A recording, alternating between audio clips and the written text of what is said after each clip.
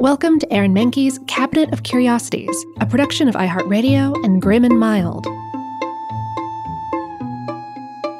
Our world is full of the unexplainable. And if history is an open book, all of these amazing tales are right there on display, just waiting for us to explore. Welcome to the Cabinet of Curiosities.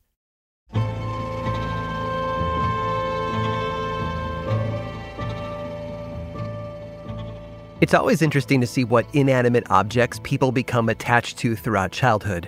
Most of us had a favorite blanket or toy we simply couldn't live without, which usually made things interesting for parents and babysitters when they were accidentally left behind. Most parents would love a how-to manual to explain what to do in certain situations, but unfortunately no magical book exists. Instead, most take parenting forums, family, and friends to get to the bottom of the whys and hows of child rearing. Many have anecdotes about their child's favorite toy. Toy being a loose description of whatever they manage to haul into bed every night with them. Some kids bring teddy bears and blankies to bed, while others bring toothbrushes, Band-Aid tins, thermometers, plastic lizards, and, in one memorable case, a plastic training potty. Several studies have been done to try and explain why kids form such close bonds with these items, but it really seems to come down to a sense of safety. Most children will feel attached to some kind of comfort object and often choose it on their own, no matter how many stuffed animals are presented to them. These items bring comfort and a sense of familiarity, and even if the subject doesn't look particularly cuddly, the memories linked to it likely soothe and reassure them. Most people would argue that trees are not cuddly. They're excellent for climbing, tree houses, shade, and apples, but rarely for hugs. Luckily for most parents, their child can't drag a tree into bed, but some children will go to great lengths to ensure the longevity of an old friend. This story starts with an oak tree, a white oak to be precise, which was estimated to be almost 400 years old in the 1800s. The oak tree lived in Athens, Georgia, on property that belonged to the Jackson family. The Jacksons were an institution in Georgia. One of the most well-known members of this clan was James Jackson, who immigrated from Devonshire, England to Savannah, Georgia, and grew up under the care of a local lawyer. He was a trained duelist and served in the Revolutionary War, personally participating in the recapture of Augusta and Savannah for the Americans. He built up a law practice in Savannah and was elected to the first Georgia state legislature, where he served for 2 non-consecutive terms.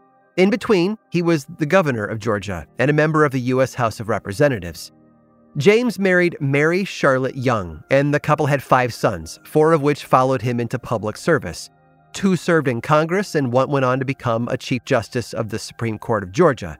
One son, Colonel William Henry Jackson, was a professor at the University of Georgia. Now, not much is known about William Henry Jackson, but plenty has been speculated. For example, no one knows where the title colonel came from, as he didn't have any record of military service. With no family tree publicly available, no one actually knows where he fell in the pecking order of the Jackson brothers, or if he held government office like many other members of his family.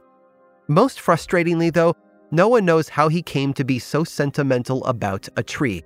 Some guess that he grew up on the same property that the oak tree had been growing on since at least the 1500s, that he had fond memories from a childhood spent climbing its branches and laying out under the shade it provided. Or maybe Jackson bought the property as an adult and enjoyed walking underneath the oak tree when he could get away from the university. His reasons are entirely unknown, but thanks to a fascinating story in the Athens Weekly Banner from August of 1890, we do know that Jackson was extremely fond of his oak tree. So fond, in fact, he wanted to be sure it would be protected, even after he was gone. So, William Jackson deeded the tree to itself. Jackson was very clear in his wishes, and the original deed reads as this: "For and in consideration of the great love I bear this tree, and the great desire I have for its protection for all time, I convey entire possession of itself and all land within 8 feet of the tree on all sides. William H. Jackson." The tree that owns itself became something of a local marvel, and people came from all over to see it. It flourished throughout the 1800s, but by the early 1900s wasn't doing too well. It was struggling with erosion and was damaged in an ice storm in 1907, but the town refused to let it go. A man named George Foster Peabody paid for restoration work, including new soil and even a tablet placed at the site to tell visitors about it. Unfortunately, despite best efforts, the killing blow came on October 9th of 1942 when the tree was blown over in a windstorm.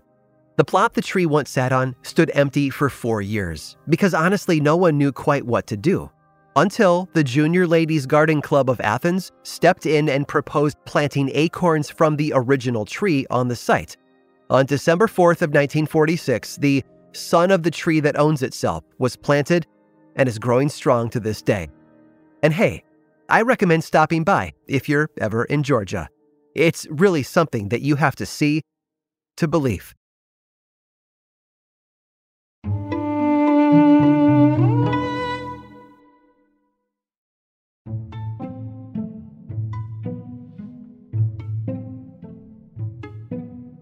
We've all met someone and gotten a strange feeling that something was off. Maybe it was in a story they told or the way they dressed. We're often instructed to trust our gut. Clearly, if we sense that something is amiss, that means we must be right, right? During the 1930s, the Catholic Church had the same feeling about someone quite popular, and so they launched an investigation into a person who had never given them any reason to be suspicious before. It was just that when the rumors got to be big enough, they had no choice but to see if they were true. Her name was Jane, and she was born in Santa Monica, California in 1928. She was the youngest of 3, with 2 older brothers named John and George Jr. Jane was pushed towards entertainment by her mother, who enrolled her in dance classes when she was only 3 years old. It wasn't long before young Jane was noticed by casting director by the name of Charles Lamont, who had directed a number of shorts starring Buster Keaton. Lamont worked for Educational Pictures, a production company that made popular short films of the day. In 1932, he brought Jane to an audition for him and immediately signed her for a contract. She would star in a series of comedy shorts called Baby Burlesques. That's burlesque with a KS at the end. But these weren't risque performances meant for adults. They were short parodies of popular films and current events starring small children. For example, Jane played a saloon singer in a send-up of the Mae West film She Done Him Wrong, titled Glad Rags to Riches. But pretty soon, it was clear that there was more to Jane than bit parts in short films. She broke out of the background into more starring roles. Educational Pictures even bumped her up into longer films where she could really shine. And shine she did. So much so that a songwriter working at Fox noticed her dancing in the lobby of a theater after he had just seen her in one of her pictures. He invited her to screen test for a new movie being made at Fox. And she nailed the audition, and not only won the role, but also a contract with the studio. She went on to make a number of films at Fox, which had her singing and dancing in wholesome pictures the whole family could enjoy. Over the next several years, Jane became a certified star, appearing alongside the likes of Gary Cooper and Carole Lombard, and that's when the rumors started to appear. Magazines and tabloid rags printed all sorts of stories about Jane, like how she had her teeth filed to make them look like baby teeth, or that they were actually dentures. Outlets also suggested that she wore a wig or dyed her hair. Fans used to yank on it in public to see if the rumor was true. And the worst rumor of all?